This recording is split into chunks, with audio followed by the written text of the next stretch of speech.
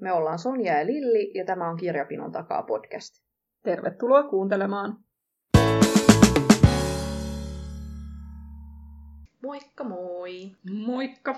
Me luettiin meidän lapsuuden aikaisia suosikkikirjoja, semmoisia mitä me ollaan luettu ehkä semmoisena alakouluikäisenä. Mä oon niin oottanut tätä jaksoa, mä jotenkin lähdin tähän ihan täysillä mukaan.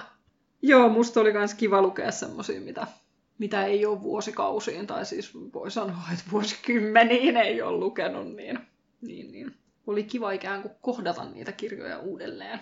Joo, mä oon kyllä tosi vuosien varrella, musta on varmaan aina asunut joku pieni nostalgikko, koska mä tutkin noita jotain niin kuin 8-9-luokankin tämmöisiä niin kuin lukupäiväkirjoja, niin sielläkin mä oon lukenut Neiti etsiviä uudelleen, tai Nummelan ponitallia uudelleen, että ne on jotenkin aina vähän siellä niin kuin kulkenut matkassa mukana. Okei. Mä en ole kyllä yhtä ainoata Neiti etsivää tai Nummelaa lukenut sen jälkeen, kun... Niitten aika jätti. Niin. Silloin joskus ala-asteella. Niin. Ja itse asiassa ne oli molemmat semmosia, että ne ei ollut ehkä ihan niitä mun lapsuuden suosikkeja muutenkaan. Eli sä et ole lukenut esimerkiksi kaikkia Neiti etsiviä? En. Mä oon lukenut silloin ala-asteella ehkä tyyliin 2 Neiti etsivää ja todennut, että nää ei ole mun juttu. Niin. Joo, mä oon kyllä tainnut lukea ne kaikki, paitsi postimestarin vaunut tai joku postivaunujen arvoitus tai joku semmonen, niin sitä ei ikinä ollut kirjastossa. Niin se jäi sit lukematta, mutta kaikki muut mä taisin.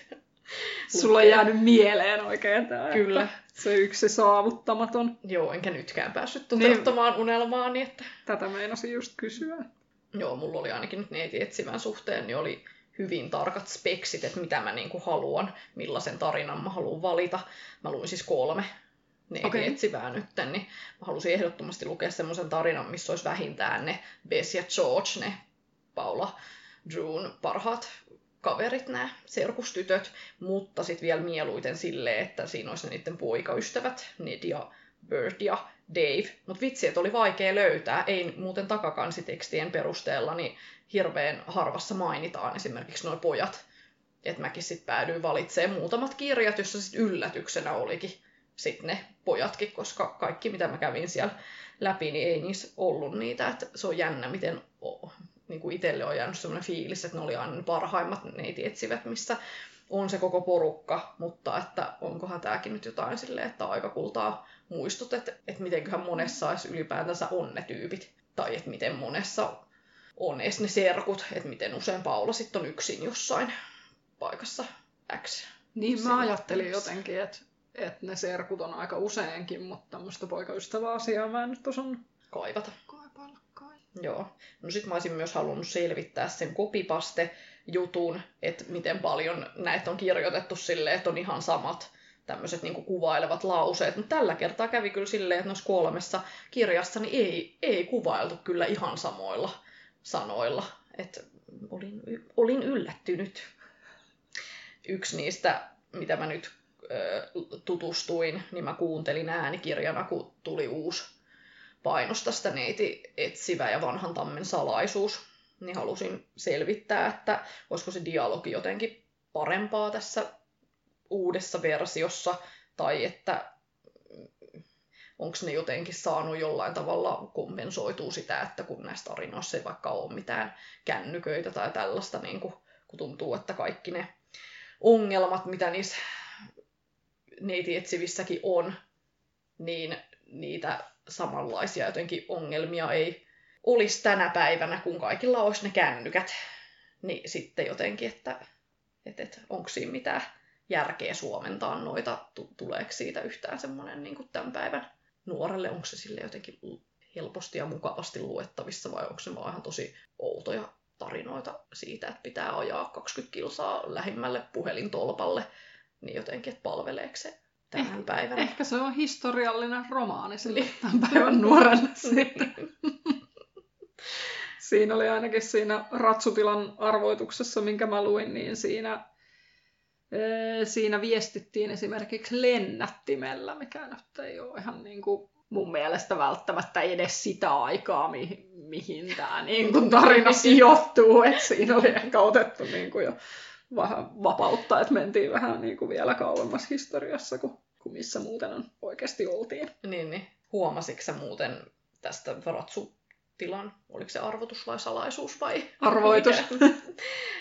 Kun ainakin noissa 3, mitä mä itse luin, eli siis tämä Vanhan Tammen salaisuus, kummitus sillalla ja joku nallekarhujen arvoitus tai nallekarhujen salaisuus, niin jäi semmoinen fiilis, että jokaisessa kirjassahan niin kuin opitaan jotain uutta. Että on se sitten niin kuin Amerikan historiaa tai golfia, golfin sääntöjä, luksusnalleen keräilystä, jotain fun facteja ja tämmöisiä, että periaatteessa jos koko sarjan lukee, niin että saako kumminkin niin kuin ensinnäkin Yhdysvalloista jotenkin tarkempaa käsitystä, niin kuin vaikka yhdysvaltalainen lukija, että siellä mennään kumminkin eri puolilla sitä maata, aina on arvotus jossain eri paikassa, missä on jotain arkeologisia kaivauksia tai muuta, että onko tässä kumminkin semmoista niin kuin piilo tämmöistä. Eikö ennen vanhaahan nuorten kirjoissa oli aina, mutta nämä tietysti, kun nämä nyt on tämmöistä kasari- ja ysäri-settiä, niin näiltä ei tavallaan odota sitä samalla tavalla. Että kyllähän semmoisesta, jos kirja on ilmestynyt 50-luvulta, niin sitä osaa odottaa, että siellä täytyy olla se joku opetuksellinen juttu. Mutta ehkä näissä se on kuitenkin enemmän semmoinen, siis ei silleen, että tarinassa on opetus niin kuin perinteiseen malliin, vaan niin, että siinä on joku tämmöinen yleissivistävä juonikuvio sitten siellä taustalla. Niin kyllähän jo esimerkiksi nyt siinä Ratsutilan arvotuksessa niin ketun metsästys, sen eettisyys on niin kuin tapetilla. Et ehkä niissä on sitten aina valittu semmoinen aihe niin, että on haluttu ikään kuin sivistää lukijaa kuitenkin. Joo, en kyllä siis muista ikinä, että mulla olisi ollut mikään hirveän sivistynyt olo neiti etsivien jälkeen, mutta tälleen niin kuin nyt aikuisena kun luki, niin kiinnitin vaan huomiota. Sattuko sun kirjassa olemaan tämmöistä Me Too-meininkiä? Mun nimittäin jokaisessa kirjassa Paulaa ahdisteli joku vanhempi mies, joka laukoi jotain semmoisia semikaksimielisyyksiä sille, jotain epämukavaa tai vähän semmoista ahdistavaa kommenttia. Jotenkin tavoitteli Paulan seuraa tai tuppautui jotenkin seuraa ja vähän semmoista niinku, oliko sullakin tossa semmoinen? Siinä, se toinen oli toi Mustan ruusun salaisuus, niin mä kuuntelin sitä siis äänikirjana ja mä en kuunnellut sitä kokonaan. Joo. Niin mä en tiedä, että liittyykö siihen semmoista, mutta tässä Ratsutilan arvotuksessahan oli semmoista. Niin se on varmaan myös semmoinen sen ajan kuva. Tosin näähän on siis vuodelta 1998 sekä tämä Mustan ruusun salaisuus että se Ratsutilan arvotus, että ne ei ole mitään kasaria kuitenkaan. Mutta ehkä se 90-luku oli vaan sitten samanlaista. Mä en muista, että oliko tuossa niinku ilmastu se jotenkin, että se on paheksuttavaa tai sen tyyppistä, vai oliko se vaan niin, että sille Paulalle tuli epämukava olo siitä? Oli se jotenkin silleen, että sitten kun päästiin siitä miehestä eroon, että piti lähteä pois ja ehkä vitsi piiloutua tai jotain, niin sitten nopea dialogi siitä, että olipas kamala mies ja mitä se nyt tolleen, mutta sitten kumminkin jotenkin tuntuu, että no, tällaista tämä nyt on. Että siihen suhtaudutaan niin kuin arkena. Niin. Joo, ei varmaan ole feminismi-aate ollut niin kuin huipussaan. Joo, just tämmöinen, mitä ei niin kuin kyllä oleta kokevansa, kun lukee niin kuin tämän päivän. Niin, ei tai sitten niin, että jos se on osa sitä tarinaa, niin sit se on niin kuin merkittävä osa sitä tarinaa, niin että vähän saman tavalla kuin nämä Holly Bournen kirjat, niin nehän keskittyy nimenomaan tuohon teemaan, mutta sittenhän niissä on aina näitä aktiivisia nuoria, jotka nousee sitten vastustamaan tämmöistä käytöstä ja saa ihmisiä ymmärtämään, että tämä ei ole nyt tätä nykypäivää ja näin, mutta aikaa se sitten kai on ollut. Niin. Vaikka ei se siitä sen hyväksyttävämpää tee, mutta ei siitä ole puhuttu. Joo, kaikkein niin hölmöintä siinä on just se, että kun näissäkin oli tätä seurustelua näiden poikaystävien kanssa, niin sitten taas se on niin kuin tosi semmoista niin kuin alakouluikäisen seurustelua, siis sellaista, ettei ole niin kuin yhtään mitään hellyyttä, ei ole mitään sellaista, että kun vaikka Paula ja Ned kohtaa monen viikon eron jälkeen, että hei vitsi, mulla oli ikävä sua. Niin että sellaistakaan ei ole painettu tähän. Että kyllä nyt kolmasluokkalaiset lukijat, niin jotain luulisi kestävän, että et ei nyt tarvitse mitään. Ja sitten he häipyivät yhteiseen hotellihuoneeseen, Mutta siis oli tämä nyt jotenkin ihan tosi random, että ei mitään semmoista kunnon seurustelusettiä, mutta sitten on noita 30-vuotiaita miehiä, jotka sitten... Niin. Tämä ratsutila-arvotus, niin tämä ainakin, niin tämähän on nuorten kirjaksi luokitettu. Niin, että se oletusarvo nyt kai on, että siitä 12 suunnilleen ylöspäin, kun nuorten kirjat nyt yleensä on. Niin silleen joo yllättävää, että ei ainakaan nyt kirjastoluokituksen perusteella niin välttämättä osaisi odottaa, että siellä nyt ei edes pussata. Paljon pienempienkin kirjoissa pussataan. Niinpä. Mites nostettiinko Paulaa jalustalle sinun lukemissasi kirjoissa? Lievästi sanottuna, joo. Siis Paula on niin nerokas ja hänhän on siis mestari etsivä. Mutta kun sekään ei riitä, kun sit pitää olla myös paras kaikessa, parempi kuin ammattilaiset, niin vitsi mua alkoi risomaan, kun luki sitä golf-aiheesta tarinaa, että siinäkin ne oli mennyt porukalla sitten johonkin tämmöiseen golf-hotelliin, ja ensisijaisesti Bess ja George oli kiinnostunut tästä golfista, ja Paula sitten vaan vähän kokeilee, ja hupsista heijaa, hän onkin sitten päätyy mestaruuskisoihin, ja on tosiaan ammattilaisten tasolla, että välillä voittaa niitä ammattilaisiakin sitten niissä kisoissa, niin vaan silleen, että miksi pitää olla noin hyvä, että joo, niin, että mitä se antaa sille lukijalle, niin. se sen päähenkilön ylivertaisuus, etteikö se ole, jos halutaan hakea siihen kirjaan nyt jotain tämmöistä opetuksellista osaa, niin paljon fiksumpaahan olisi se, että se ei ole paras kaikessa ja sen nimenomaan kestää sen, että se ei ole paras. Niinpä. Joo. Se täytyy kyllä sanoa siis Bessin ja Georgein hyväksi, että ne kyllä vaikuttaa tosi hyviltä tyypeiltä ja hyviltä ystäviltä, koska ne on aina sit kannustamassa sitä Paulaa, ne ei ole koskaan silleen mitenkään negiksenä siitä, että no toi olikin mua parempi, että ne on aina hirveän iloisia sen puolesta. Mutta luulisi nyt pikkasen risoisi tommonen yli-ihmisen. Ehkä se on siinä se opetuksellinen osuus, että pitää olla aina iloinen ystävän puolesta. No huomasitko sitten, että oli tosi paljon semmoista, että nainen on naiselle susi, paitsi Paula, Bessille ja Georgeille, mutta että kaikki muut naiset, mitä ehkä samaa ikäluokkaa vaikka Paulan kanssa, niin tuntuu, että noissa mun lukemissa kirjoissa, että aina oli sellaista jotain kränää tai sellaista.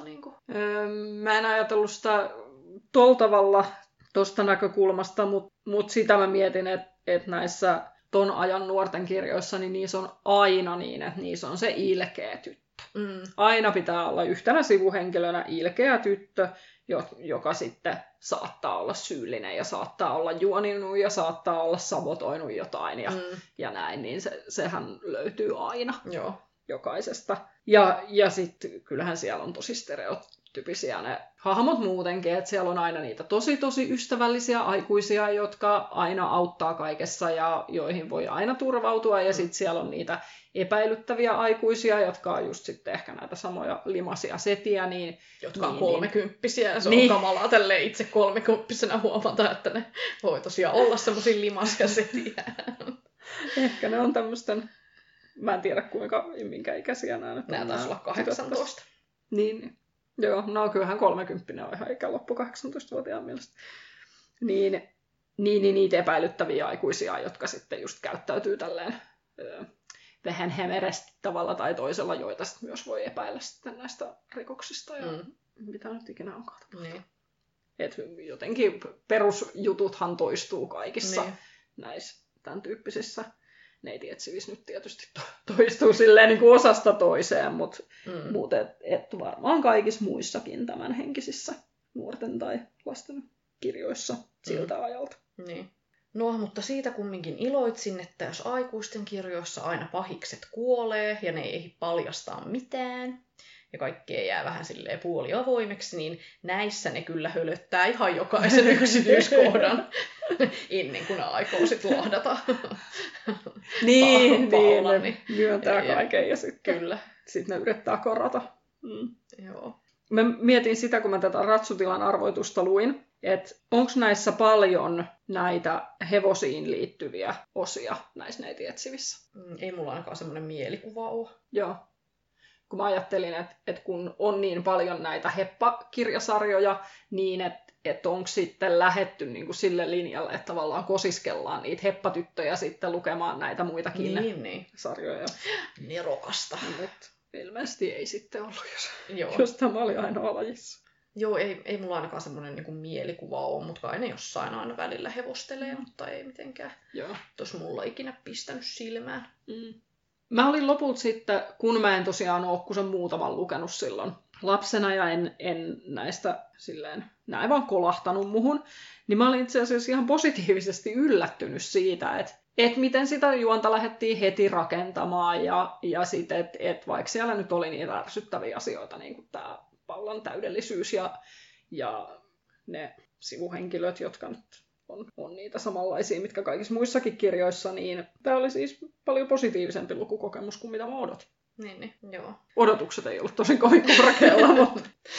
Joo, mulla ei nyt oikein edes ollut mitään odotuksia, kun on aina tasaisin välein ajoin niin kuin näitä lukenut, niin ehkä tiesin, että mitä mä tästä odotan. Mulla oli kyllä enemmän just tämmöinen, niin kuin, että oli ne tietyt syyt, minkä takia, mitä halusi tutkia just näissä mitä sanoinkin tuossa alussa. Joo.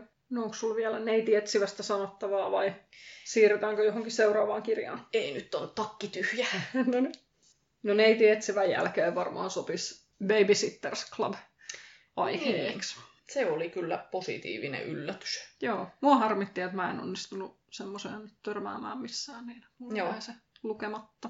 Joo, siis mä en tiedä, mulla on varmaan jäänyt jotenkin, siis mä en ole ollut mikään supersuuri Babysitters Club-fani, mutta on se kumminkin ollut yksi niistä sarjoista, mitä on tullut luettua. Ehkäpä kaikki ne suomennetut osat. Joo, mä luin kanssa kaikki silloin. Mutta mulla on varmaan jäänyt semmoinen lällykuva sen takia, että kun eka kirja, minkä mä oon koskaan lukenut englanniksi, joskus ehkä 7-luokalla, niin on ollut Babysitters Club.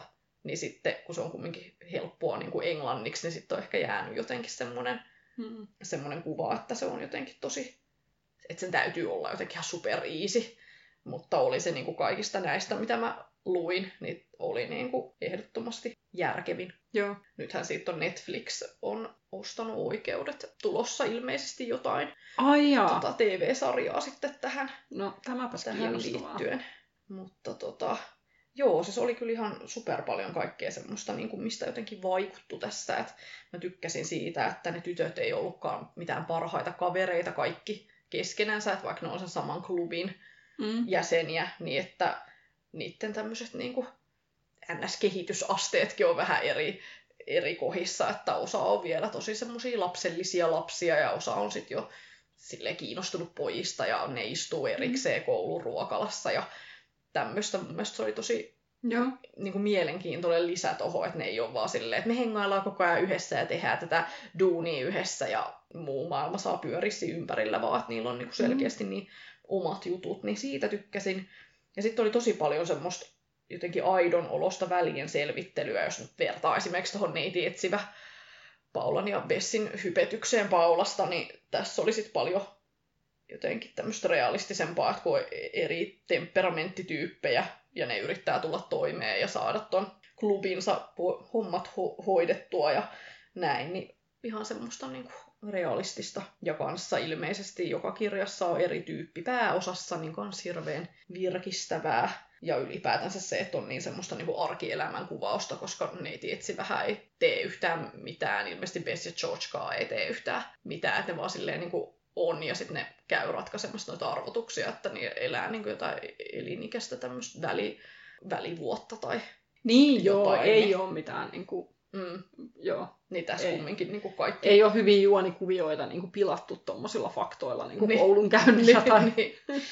Niin se oli. Ja sitten kanssa niin kuin se, että kun tämä sarja jatkuu sarjasta tai osasta toiseen, että aina tulee jotain tyttöjä lisää tähän klubiin ja ehkä joku lähtee pois ja taas niin kuin käsitellään sitä, että miltä se tuntuu, kun tulee uusia tyyppejä ja mitä ristiriitatilanteita siitä tulee ja muuta, niin joo. Kyllä, joo. Nyt mua vähän harmittaa, että mä en löytänyt yhtäkään, kun se kerran oli noin hyvä. Joo, no mutta ehkä sä voit sitten erikseen lukea ja fiilistellä ja sitten Instagramin storissa niin kertoa. Joo. Vähän veikkaan, että ei tule tapahtumaan, mutta... Not in this life. Mä luin sen sijaan, kun en tätä löytänyt, niin löysin Pikku Niken. Sama asia. Melkein paitsi, että ei ollenkaan. Mutta Pikku Nikke on siis ollut yksi mun suosikkikirjoista tai kirjasarjoista silloin joskus. Ehkä semmosena tokaluokkalaisena. Ja mä en tiedä kuinka monelle tää on tuttu kirja, kun ilmeisesti oli niin, että sä et ainakaan ostaa En, ja lukenut. Mä oon varmaan niinku sekoittanut sen vielä johonkin nakkenakuttajaan. Same but different. Pikku Nikke on siis... Tekijät on ranskalaiset, en edes yritä lausua oikein, mutta Sempe ja Goskini on nämä tekijät. Ja tämä jälkimmäiseksi mainittu on siis tunnettu siitä, että hän on luonut Asterixin ja Obelixin. Eli hänellä on tämmöinen sarjakuvatausta. Ja sitten sen lisäksi hän on piirtänyt Lakilukea. Et ensimmäiset, oliko se nyt 10 Lakilukea-albumia on ilmestynyt sen Morrisin tekemänä, mutta sitten hän... sai tämän Goskinin siihen avuksi. Ja nyt mä sanoin itse asiassa varmaan väärin, kun mä puhuin siis piirtämisestä, mutta tämä on mun käsittääkseni se nimenomaan, joka on kehittänyt siis ne juonet näihin sarjakuviin, myös siihen Asterixin ja Obelixiin. Mutta tämä on vähän tämmöinen niinku Ranskan Ella. Siis että koulumaailmaan sijoittuva lyhyitä, joka kappaleessa tapahtuu joku juttu, ja aika usein on niin, että opettaja on se, joka kärsii, niin kuin Ella-kirjoissakin, mutta toisin kuin Ella, niin tämä on ihan hirvittävän väkivaltainen. Siis tämä on ilmestynyt vuonna 1977, silloin on varmaan ollut ihan ok silleen niin kuin lyödä toisia ihmisiä koulussa. Se on varmaan ollut ihan normaalia. Ja silleen, niin kuin, että no ainahan pikkupojat tappelee tyyppinen tämmöinen. Mutta siis ihan valtavan väkivaltainen. Niin kuin, mä olin jotenkin tosi yllättynyt siitä, koska mulla ei ollut mitään mielikuvaa lapsuudesta semmosesta, että nämä olisi ollut väkivaltaisia tai että se olisi jotenkin häirinnyt mua tai näin. Koska ei mun mielestä lapsenakaan ollut mitenkään oikeasti normaalia, että ihmiset silleen löisi toisiaan. Että joskus koulussa, jos jollain pojilla oli joku tappelu keskenään, niin se oli ihan niin kuin aika harvinaista oikeasti. Ja se oli niin kuin iso juttu. Niin se oli tosi jännä ominaisuus näissä. Mutta nämä on tosi samalla tavalla hauskoja kuin Ella-kirjat. Että semmoista niin kuin tilannekomiikkaa ja sitä, että joku sanoo jotain hassua ja toiset vähän nauraa ja sitten joku sanookin jotain hyvin nerokasta ja sitten joku ei ymmärrä. Ja siis semmoista peruslasten huumoria. Suosittelisitko sä vielä vaikka sun pojalle? No kyllä mä tarjouduin lukea sille ääneen, mutta se ei halunnut. Että ilmeisesti tämä kirjan ulkoasu ei niin kuin silleen ainakaan nyt houkutellut millään lailla, kun se on tommonen suhteellisen väritön. Siis sisältä se on ihan oikeasti väritön, että se on mustavalkoinen, mutta eipä tuo ulkoasukaan nyt kauhean iloisen värikäs ole. Että se ehkä näyttää aika vanhahtavalta. Niin ei kyllä herättänyt mitään välitöntä kiinnostusta. Ja sitten lopulta, kun mä aloin lukea sitä, niin mä olin ihan tyytyväinen, että mä luin sitä ihan omassa hiljaisuudessa omassa päässäni, koska en olisi halunnut lukea niitä kaikkia pätkiä, missä joku hakkaa jotakuta. Mutta joo, se oli semmoinen lukukokemus. Mutta silleen niin kuin oli nostalginen, koska sit kun mä luin sitä, niin mä muistin kyllä, että no tällaistahan tää on. Ja muistin, että minkä takia mä pidin niitä hauskana pienenä. No mä luin sitten Nummelan Ponitallia niin muutaman osan. Mähän en ole koskaan ollut mikään heppatyttö, mutta mua on aina olen hirveästi tykästynyt tämän sarjan huumoriin. Siinä on jotenkin niin kuin se Nummelan Ponitallin pitäjä Pena on jotenkin niin hauska rassukka, aina saa kärsiä näistä porukan edesottamuksista.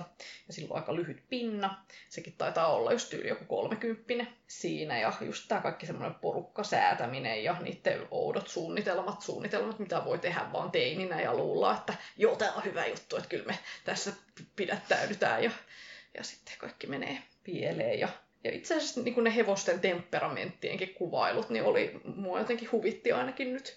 Tässä varmaan siis huvittanut kyllä silloinkin, mutta että oli paljon kyllä edelleen hyvää, mutta yllätti kyllä se niin kuin lyhyys, iso fontti. Olisiko näissä ollut joku 126 sivua, että selkeästi semmoinen, niin kuin, että jos mä oletin, että Babysitters Club olisi ollut semmoinen niin kuin helppolukuinen ja semmoinen niin kuin helppo kaikin puolin, niin kyllä lopulta niin kuin ehkä tämä oli sitten. On jännä, paljon tietenkin hevossanastoa on näissä sarjan osissa, niin vaikka mun on silloin pienenäkin ollut mahdollisuus hevosia harrastaneilta kavereilta niin kuin kysyä, että mitä nämä asiat niin kuin tarkoittaa, niin ei mua koskaan kiinnostanut niin kuin selvittää, että mitä jotkut sanat, joita en nyt muista tähänkään hätään, niin että selkeästi on kyllä lukenut tätä jostain ihan muista syistä kuin hevosharrastuksen takia, mutta tässä oli kyllä niin paljon kaikkea hyvää, kivaa. Tykkäsin siitä, että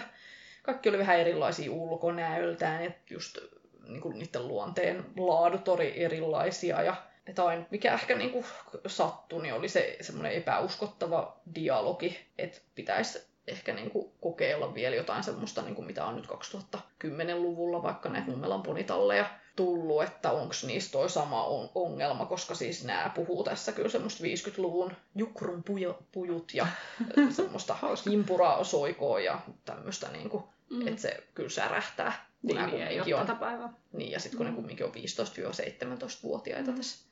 No nyt olennaisin kysymyshän on tietysti, että no pussataanko tässä? Kyllä tässä taidetaan. Joo, pussaillaan, joo. Koska jos ne on 15-17-vuotiaita, niin sitten menee kyllä tosi epäaidoksi, jos kukaan ei pussaa ketään. Joo, ja tässä ei ollut yhtään semmoista niin kuin neitietsivän kopipaste-meininkiä, että ei ollut semmoista samojen asioiden kertausta, että mä ehkä niin kuin muistin, että se Kikka olisi ollut tässä semmoinen niin kuin pääosan esittäjä, mutta ainakin nyt nämä, mitä nyt luki, niin nämä sattu sitten kertomaan just niin kuin niistä muista tyypeistä, että tässä on kyllä tosi kivasti tulee semmoinen fiilis, että pitäisi lukea koko sarja, jotta voi tutustua niihin kaikkiin henkilöhahmoihin, että tässä niin kuin selkeästi jotkut on sitten ihan olemattomassa sivuosassa, että mainitaan vaan nimeltä, että sekin lähti sinne jonnekin porukan mukana, mutta että se mainitaan vaan yhtenä tyyppinä, että sillä ei välttämättä ole mitään vuorosanoja edes koko kirjan aikana ja näin, niin se on kyllä tosi kivasti rakennettu. Tämä jännä, kun sä sanoit, että tämä oli niin kuin helpompi kirja kuin ne Babysitters Clubit, kun se ikäasiahan tässä on kuitenkin niin päin, että niitä babysittereitä on luettu varmaan jonain tokaluokkalaisena, kolmasluokkalaisena, jotain semmoista. Ja sitten taas ne, jotka näitä luki, niin luki ehkä joskus 5. 4., 5. Niin jännä, että se meni sitten noin päin. Mä olisin ajatellut, että nämä on niin kuin moniulotteisempia. Joo, kyllä nämä hirveän semmosia no just huumoripainotteisia ja en mä tiedä, onko näissäkään niin kuin sitä arkea ja koulunkäyntiä välttämättä ollenkaan, ainakaan näissä kahdessa, mitkä ihan siis randomille valitsin, niin näissä elettiin kesää ja oltiin just jossain ratsastus. Niin no noissa se on tavallaan ymmärrettävää, kun se on se ponitalli, siis niin. Että ne sijoittuu sinne ja niihin heppakuvioihin, niin ei se koulu sitten ehkä siihen niin kuin mahdu. Ja en kyllä tiedä, miten paljon nuo mysteeritkään siis mahtuu, koska ainakin näissä kahdessa niin oli ne mysteerit, oli Heponiemen kätkön mysteeri, ja sitten oli tämmöinen Vääksyssä oli piilotettu joku sukuaare, ja sieltä sitten piti löytää tämän ratsastusleirin aikana, niin sitten sekin aare sieltä, niin ne molemmat löytyi silleen niin kuin sattuman kaupan yhteydessä, et ei ollut mitään sellaista niin kuin aikaista työtä tehty sen eteen. Tai vaikka oltaisikin, niin ei niin kuin vienyt siihen ratkaisuun, vaan se oli sitten vaan joku semmoinen, putosin kaivoon, ja täällä kaivossa onkin se aarre, mitä me ollaan koko ajan etitty. Niin, eli ei ole haluttu tehdä hevostilalle sijoittuvia neitietsiviä, vaan on se juoni on sitten saatu jostain muusta aikaa. Se on kyllä kiva, näissä on siis muuten kyllä semmoista jatkuvuutta, että jos yhdessä jaksossa on tapahtunut jotain, on ollut vaikka jonkun serkku, niin sitten saattaa niin kuin 3 kirjan päästä, niin taas se sama serkku, samoine ongelminensa, niin olla taas siinä jotenkin niin kuin, kyllä kiva. Ja ilmeisesti kaikki ehtii jotenkin seurustella ristiin rastiin siinä. Totta kai. kanssa. Niin nämä oli kyllä hirveän sympaattisia. Kyllä mä edelleen niin kuin viihdyin, vaikka semisti ehkä petyin siihen, että nämä ei ollut jotenkin tietyllä tavalla antoisampia, mutta huumorikukki. Niin, eli viihdyttäviä. Joo. Kuitenkin. Joo. Mä en semmoista lukenut nyt, kun en mä niitä oikein lukenut silloinkaan. Nekään ei vaan kolahtanut. En tiedä missä vika. Luin ehkä niin kuin useamman kuin mitä niitä neiti etsiviä. Mutta sitten ne vaan jossain vaiheessa jäi. Voisi kuvitella, että siinä kävi ehkä sit niin, että sit kasvoi sen verran isokset. Että sitten kun niissä olisi ollut ehkä muuten jotain kiinnostavaa, niin sitten ne olisi varmaan liian helppoja just jotenkin. Joo. Jos se kerran on noin tuommoista niinku köykästä tekstiin, niin sitten joku muu kirja vei voiton. Joo. No mikäs kirja vei voiton? No nyt tässä tapauksessa vei voiton Astrid Lindgrenin Mio poikani Mio. Vähän korkeakirjallisempaa. No, tää on varmaan aika paljon pienemmille suunnattu kuin noi Nummelan ponitallit, et ei silleen ehkä vertailukelpoinen. Mä luin niitä Lindgreneja joskus varmaan just kolmasluokkalaisena tai jotain sitä luokkaa. Ja mulla oli jotenkin tästä semmoinen tunne, että tai siis ei tunne, vaan niin kuin muistikuva, että tää oli se mun lemppari. Että tää oli se kaikista paras. Että joo, Ronja Ryövärin tytär oli ihan hyvä ja siis veljeni Leijonamieli oli hyvä, mutta vähän surullinen ja näin, mutta tää oli se juttu. Ja nyt kun mä luin tän, niin mä en muistanut tästä yhtään mitään. Ja mulla tuli semmoinen tunne, että mä muistan ehkä väärin sen, että tää oli mun suosikki. Koska tässä ei, niin mikään ei soittanut yhtään mitään kelloja. Joo, pelottava. Että luulisi, että onko tämä on joku varhaisia dementia tai sitten se vaan on oikeasti niin, että mä oon silloin lukenut tämän ja todennut, että no joo, se oli semmoinen ja unohtanut koko asian. Siis, että tämä ei ole tehnytkään muuhun mitään vaikutusta. Niin. Ja sitten on vaan jostain keksinyt myöhemmin tämmöisen valemuiston. Että niin, että tämä olisi nyt ollut se suosikki. Pelottavaa silleen määritellä itsensä, että monta vuotta, että joo, toi on se mun ja jotenkin, että sitten se ei olekaan. Niin. Joo.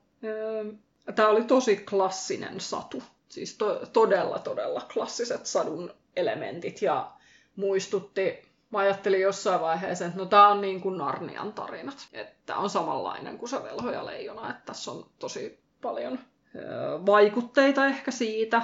Ja katoin, että tämä on kirjoitettu vuonna 1954 ja Narnian tarinat on kirjoitettu vuonna 1950 se nimenomainen osa. Niin se on ihan mahdollista, että siinä on vaikutteita siitä. Mutta sitten toisaalta jossain vaiheessa mä olin ihan vakuuttunut, että tässä on vaikutteita Taru Sormusten herrasta. Mutta sitten totesin, että kato vaan, sekin on kirjoitettu vuonna 1954, että ei tässä kyllä voi olla, kun on samana vuonna ilmestynyt. Tai se on 54-55 tullut, mutta ehkä se on vaan niin, että ne klassiset sadut on oikeasti jossain paljon kauempana historiassa ja nämä kaikki on ammentanut sieltä. Niin. Mutta on siis rohkea lapsi, joka lähtee taistelemaan vapauden puolesta ja voittaa pelkonsa ja näin. Et hyvin tosi klassisia satuelementtejä. Mä en koskaan pienellä lukenut Lindgrenin kirjoja, että mä oon vasta aikuisena lukenut, niin ne ei oikein kuin sitten ehkä, että en ole enää kohdeyleisöä, että ne ei ole tehnyt muuhun sellaista. Ne on mulla aika yhdentekeviä. Joo, no tästä tuli aika lailla samanlainen fiilis, että ei mulla tullut mitään semmoista, ei tullut nostalgista oloa, eikä tullut erityisen niin kuin mitenkään semmoista oloa, että mä olisin nyt vaikuttunut siitä, että just tässä sadussa on nyt jotain erilaista, vaan nimenomaan tuli semmoinen olo, että tässä on kaikki on ihan samanlaista kuin kaikissa muissakin saduissa. Joo, ja tässä on kyllä, niin kuin, että kun ei ole itsellä semmoista, mikä se sana on, ei ole luonut läheistä suhdetta Lindgrenin kirjoihin, niin sitten varmaan tulee laittamaan vahingon kiertämään, että mikään ei välttämättä tulla sitten oman tyttären kanssa lukemaan niitä, vaan tulee valittua sitten jotain aivan muuta, mahdollisesti jotain uudempaa ja näin, et en tiedä, onko tämä hyvä vai huono juttu. Niin, en tiedä. Kyllähän on varmaan, en ole siis omalle lapselleni yhtäkään Lindgreniä lukenut ääneen, eikä hän ole niitä itsekään lukenut. Ja tästä lähinnä tuli mieleen, että no tämä ei ainakaan ole se mun valinta, että jos mä jonkun jonain päivänä otan niin kuin iltasatukirjaksi, niin kyllä se on sitten joko se Ronja tai se Veljeni Leijonamieli, että ei se tää oo. Ja sitten taas niihin Melukylän lapsiin ja näihin, niin ei, niistä mä en ole itsekään välittänyt silloin lapsena. Joo. Peppi Pitkä tuossa ollaan käyty katsomaan teatteriesityksenä ja se teki niin kuin kyllä suuren vaikutuksen häneen. Ja se oli kyllä munkin mielestä tosi hyvä, mutta en mä niistäkään silleen kirjoina ole ikinä välittänyt, vaikka se oli tosi hyvä. Joo. Semmoisena on. Joo, no mun osalta viimeisenä nuoruuden muisteluna on sitten Mystery Club, kirjasarja, jonka suhteen en haluaisi luovuttaa, mutta... Tuliko nyt se hetki? Nyt voi olla, että ei enää pumppu kestä enempää. On ollut siis ihan sairaan kova kolaus se, että se minkä on niinku päässänsä miettinyt, että tää on se mun lempisarja, niin hitsi mitä niinku kuraa tää oli sitten. Monta sä oot nyt lukenut? No siis mä luin silloin alkuvuodesta yhden. Joo. Ja nyt mä luin toisen. Joo. Niin, että sä luit nyt vaan yhden. Joo, nyt mä luin, joo. No onhan se tietysti, monta niitä yhteensä on, tiedät? Olisiko ehkä joku maks 15? Niin, no jos sä oot 2 jo antanut mahdollisuuden, niin se on nyt aika iso otanta. Niin. Joo, siis kumminkin niin takaraivossa on vähän semmoinen fiilis, että pitäisi lukea se koko sarja, että jos se sieltä jotenkin niin paljastuisikin se hienous sitten, mutta siis mä oon miettinyt, että onko vaan itsellä ollut niin hyvä mielikuvitus, että on itse paikkaillut ne puutteet ja jotenkin, että se lopputulos on sit ollut hirveän timanttinen, kun on jotenkin niin kuin jatkanut näitä jotenkin sitä potentiaalia, että kun näissäkin on valtavasti potentiaalia tässä sarjassa, niin että sitten on jotenkin itse niinku niitä paikkaillut sitten. Mutta joo, tää on kyllä siis, tää olisi siis itse asiassa pisin tarina nyt, jos tuon Babysitters Clubin niin lisäksi. Ja ehkä kohdeyleisökin tässä on silleen, niin kun nääkin on tässä kumminkin jotain 15V. Niin silti tässä oli kyllä niin kuin jotenkin typerimmät juonen käänteet. Ja siis oli ihan tosi huono juoni. Luin siis tämmöisin kuin Konnuksia keskiyöllä. Ja siinä tytöt, niitä on 3 tyttöä. Ne päätyy auttamaan yhtä pariskuntaa, semmoista vanhaa pariskuntaa, jotka ihan selkeästi on tosi peloissaan, että heitä ihan varmasti uhkaillaan. Mutta sitten samalla se pariskunta ei halua, että siitä ilmoitetaan poliisille. Ne ei halua kertoa yksityiskohtia. Ja sitten oikeastaan ne halus vältellä koko asiaa. Mutta sitten ne kumminkin koko ajan soittelee näille tuikin tuntemattomille tytöille, josta yhteen ovat tutustuneet sen takia, että se jossain ruokahuollossa niin oli yhtenä päivänä jeesimässä ja tuomassa niin ateriaa siihen niin kotitaloon. Niin sitten vaan silleen niin kuin, what? Joo, ei kuulosta kovin uskottavalta alkuasetelmalta. Joo. Ei silleen, että uskottavuus ei ole välttämättä aina niin kuin tarpeellinenkaan lähtökohta tarinalle, mutta sitten sen kyllä, jos se on typerä.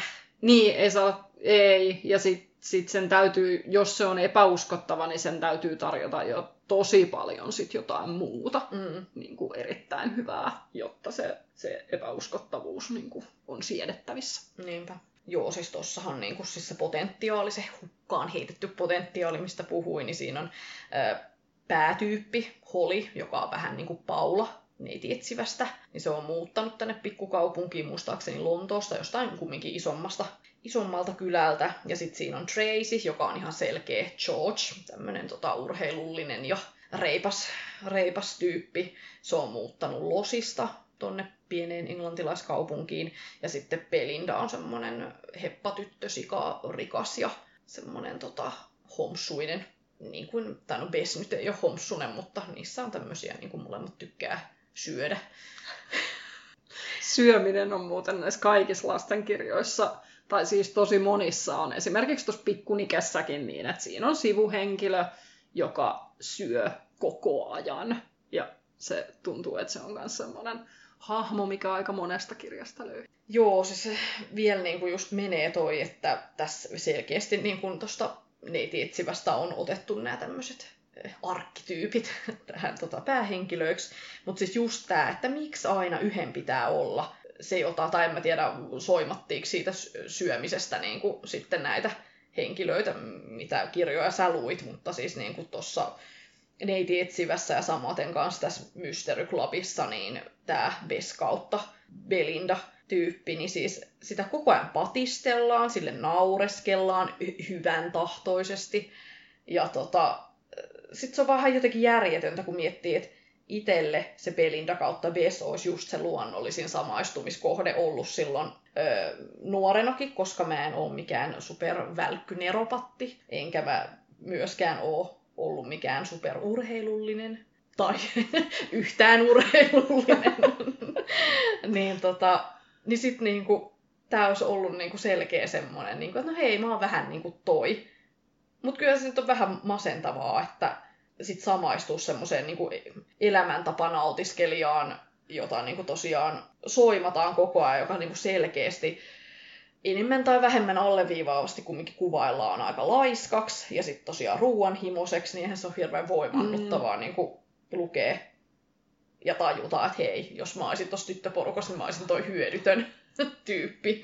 Että niinku, et vaikka niillä nyt välillä välähtää, että niillä on se mahdollisesti se oma hetkensäkin siinä, mutta on se vähän, että jos niitä muita kritisoidaan liiasta rohkeudesta tai liiasta kärsimättömyydestä tai liiasta sinnikkyydestä, että oho, jalka katki ja silti lähdet vielä taka-ajoon. Niin sit, ja sitten on niinku tää yksi tyyppi, joka saa koko ajan kuraa niskaa tosta, että se haluaisi syödä vielä yhden suklaapatukan. Niin, joo. Joo, toi on jännä näissä vanhoissa kirjoissa muutenkin toi syömisasia ja sitten se, että miten ihmisten ulkonäköä kommentoidaan, niin sehän on aika brutaalia jotenkin se, joo, että no on nyt vähän pullukkaa ja vähän sitä ja vähän tätä, niin ei näihin nykypäivän nuorten tai lasten kirjoihin ehkä ihan tommonen mahtuisi. Tommonen niin kuin ilkeämielinen kuvailu.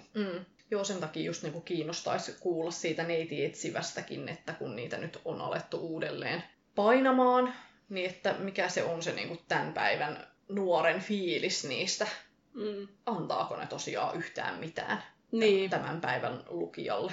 Vai että onko ne sitten tosi hämmentyneitä siitä, että kun ne on lukenut tämmöistä niinku 2000-2010 lukujen kirjallisuutta ja sitten yhtäkkiä tulee tätä Bessin niinku lihavuussoimailua.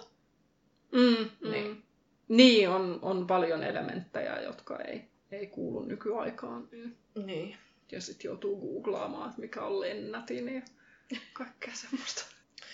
Mut joo, vetäydyn nuolemaan haavojani tämän Mystery Clubin.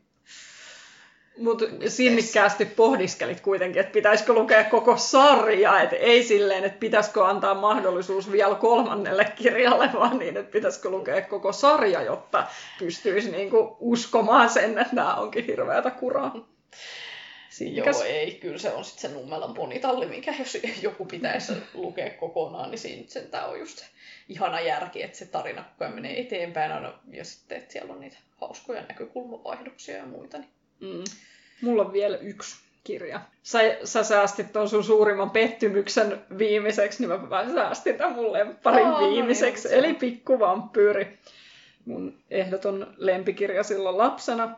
Varmaan kans sitä samaa ikää kuin milloin just niitä Lindgrenejä esimerkiksi on lukenut. Eli on joku toka-kolmasluokkalainen.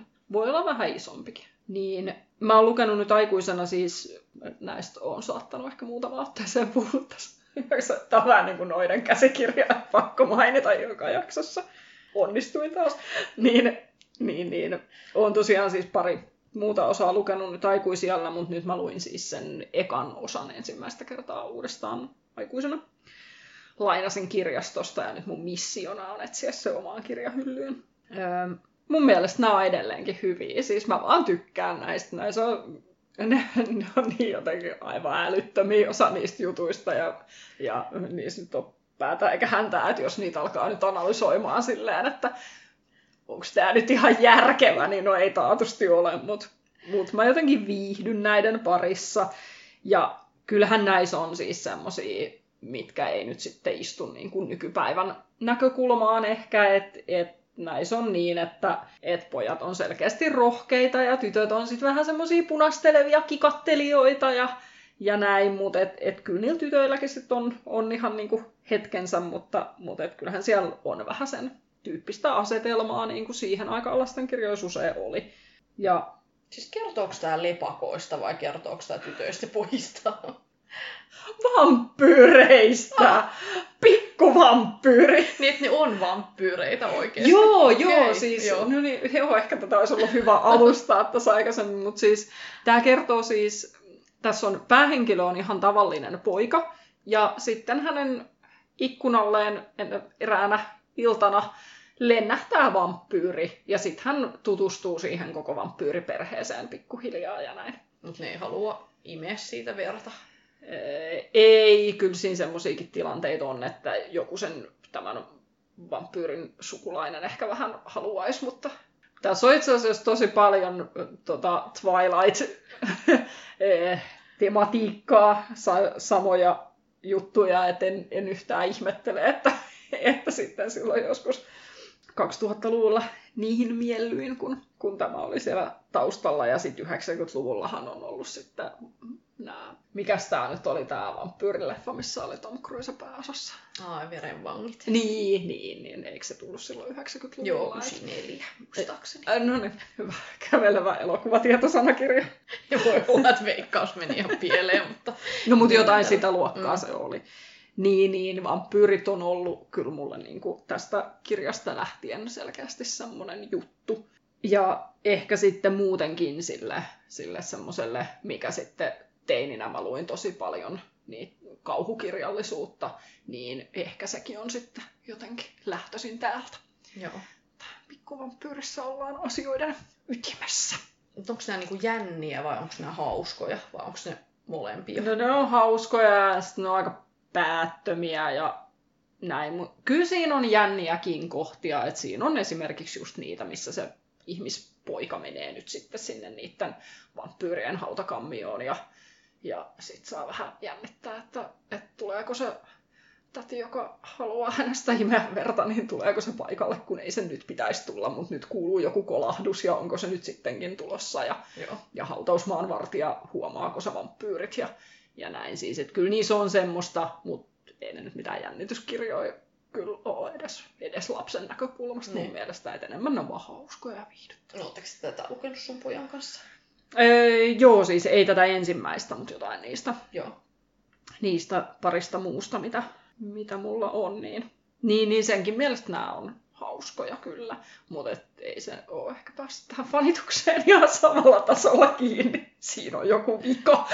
Mitenköhän usein edes käy niin, että oikeasti niin kuin lapsi tykästyy johonkin niin kuin vanhempiensa suosittelemaan, siis tossa iässä. Niin semmoisen, mikä on ollut vanhemman suosikki silloin lapsena. Mikä on niin todennäköisyys, että edes käy näin. En mä tiedä. Harry Potteriinhan me fanitetaan molemmat ihan täpöllä, mutta toisaalta se ei kuulu mun lapsuuteen, koska mä oon ollut aikuinen jo silloin, kun ne on ilmestynyt. Niin sitä ei voi ehkä sitten ihan verrata, mutta et teoriassa se voisi olla ehkä sellainen, joka saattaa, siis kyllähän ne jotka, milloin nyt ensimmäiset Potterit tuli, en mä muista, 2000-luvun alussa, suoraan vuosiluvut hallussa. Nämä vaan tulee jostain ja sitten, no ehkä me laitetaan sitten nämä, mikä tää on tää. Hesarissakin on aina näitä oikaisuja. Niin, totta. Me tehdään semmoinen erillinen oikaisujakso. Oikastaan kaikki väärin selostetut jutut, mitä on kaikkien koko podcast-uran aikana tehty. Hirveästi selittelyä. Niin, kyllähän sen ikäisillä, jotka on itse niitä lapsena lukenut, niin voi kohta alkaa olemaan lapsia jo itsellään. Että sieltä varmaan sitten semmosia ensimmäisiä. Joo. Ja ehkä sitten semmosia jotain vähän isompia juttuja voi olla, mutta en mä tiedä miten noi. Ehkä maailma on muuttunut niin hirveän paljon nyt tänä aikana, kun me ollaan oltu lapsia, niin tähän päivään, kun nämä meidän lapset on, niin kyllä ne kirjatkin on sitten vanhentunut. Niin. Joo, koska ihan eri asia se, että itse on 90-luvulla lukenut vaikka jotain Heppa-tyttö-Jutta-kirjoja, mitkä on muistaakseni 70-luvulla painettu, niin ei siinä mun mielestä hirveästi ollut eroa tähän himpurasoikoon kieleen niin kuin Nummelan ponitallista, että vaikka on se parikymmentä vuotta siinä välissä. Niin se varmaan se tekniikka on se ratkaisevin juttu, mikä noihin lastentarinoihinkin on tullut. Joo. Oliko tämä tässä? Tämä oli tässä. Mä tajusin, että sen lisäksi, että muut jäi se Babysitters Club lukematta, niin semmonen, mikä oli kans mun lapsuuden ehdottomia suosikkeja, niin oli toi Roald Dahlin Kuka pelkää noitia. Niin nyt muistin sen, että se on mulla tuolla kirjahyllyssä monta vuotta sitten jo valmiiksi ostettuna, että mä luen sitä sitten iltasatuna lapselleni, niin sillä päästään nyt sitten testaamaan, että toimiiko. Joo, sulla selkeästi oli enemmän tämmöisiä niin kuin myös yksittäisiä suosikkeja, että jos mulla on enemmän ollut näitä pitkiä sarjoja, mitä on tahkonnut, niin... Joo, kyllä musta tuntuu, että mä lapsena tykkäsin sarjoista, mutta sit just noin ei etsivät ja Nummelan ponitallit, niin ne ei vaan sitten ollut mun juttu, niin sit siinä jäi aika isot sarjat lukematta sit sen takia. Joo, tietenkin viisikot ja sossit ja nää olisi voinut niin kuin kokeilla lukea myös, mutta semmoinen, mistä mä tykkäsin, niin oli semmoinen Anne-nimisestä balettitanssijasta kertova sarja. Siinä oli ehkä joku 5 tai 6 osaa, missä tosiaan tämmöinen Anne-niminen nuori englantilaistyttö alkaa harrastamaan balettia, vaikka hänen kasvatti vanhempansa, eli hänen isovanhempansa, niin yrittävät viimeiseen asti estellä, mutta hänellä on suuri palo balettiin, ja sitten pikkuhiljaa sen sarjan edetessä selviää, että hänen äitinsä, joka on kuollut, niin hän olikin suuri balleriina aikoinaan. Mutta siinäkin oli itse asiassa tämmöinen hänen paras kaverinsa, tämmöinen, joka tykkäsi ruuasta. Ja joka yritettiin niin kuin balettitanssijaksi tunkea, mutta hänellä oli sitten muita kiinnostuksen kohteita. Se ruoka. No esimerkiksi, mutta että siinäkin varmaan, kun olisi lukenut nyt, niin olisi herännyt monia närkästyksen aiheita. Varmasti. Joo, olipa kiva heittäytyä näiden tunnelmien pariin kyllä. Tämä paljon antoi vaikka. Joo, tämä oli tosi hauska ja jos me ei oltaisi tehty tätä jaksoa, niin en usko, että olisin ikinä yhteenkään neiti etsivään tullut tarttuneeksi tai pikkunikkeen tai... No pikkuvampyyrin olisin ehkä saattanut lukea joka tapauksessa, mutta joo, tuli luettua semmoisia kirjoja, mitä ei muuten olisi lukenut. Se on aina tosi jees. Joo. Tästä innostuneena varmaan vielä jonkunnäköinen vähän isompien nuorten kirjojen jakso ehkä sitten vielä tulee. Ollaan vähän pohdittu tätä Tuija Lehtisen selättämistä uudelleen. Mutta... Tuija Lehtinen maraton jakso, kyllä. Sillä ainakin tuotantoa on riittävästi, että on mistä valita. Kyllä. Joo, kiva kun kuuntelit ja kommentoi ihmeessä Instaan tai tähän jakson kommenttilootaan tai johonkin, että jos heräsi jotain mukavia muistoja tai... Ja meidäthän löytää Facebookista myös, että sinne voi myös kommenttia heittää. Joo, olisi kiva muistella yhdessä. Kyllä. Joo, palataan asiaan. Moi moi!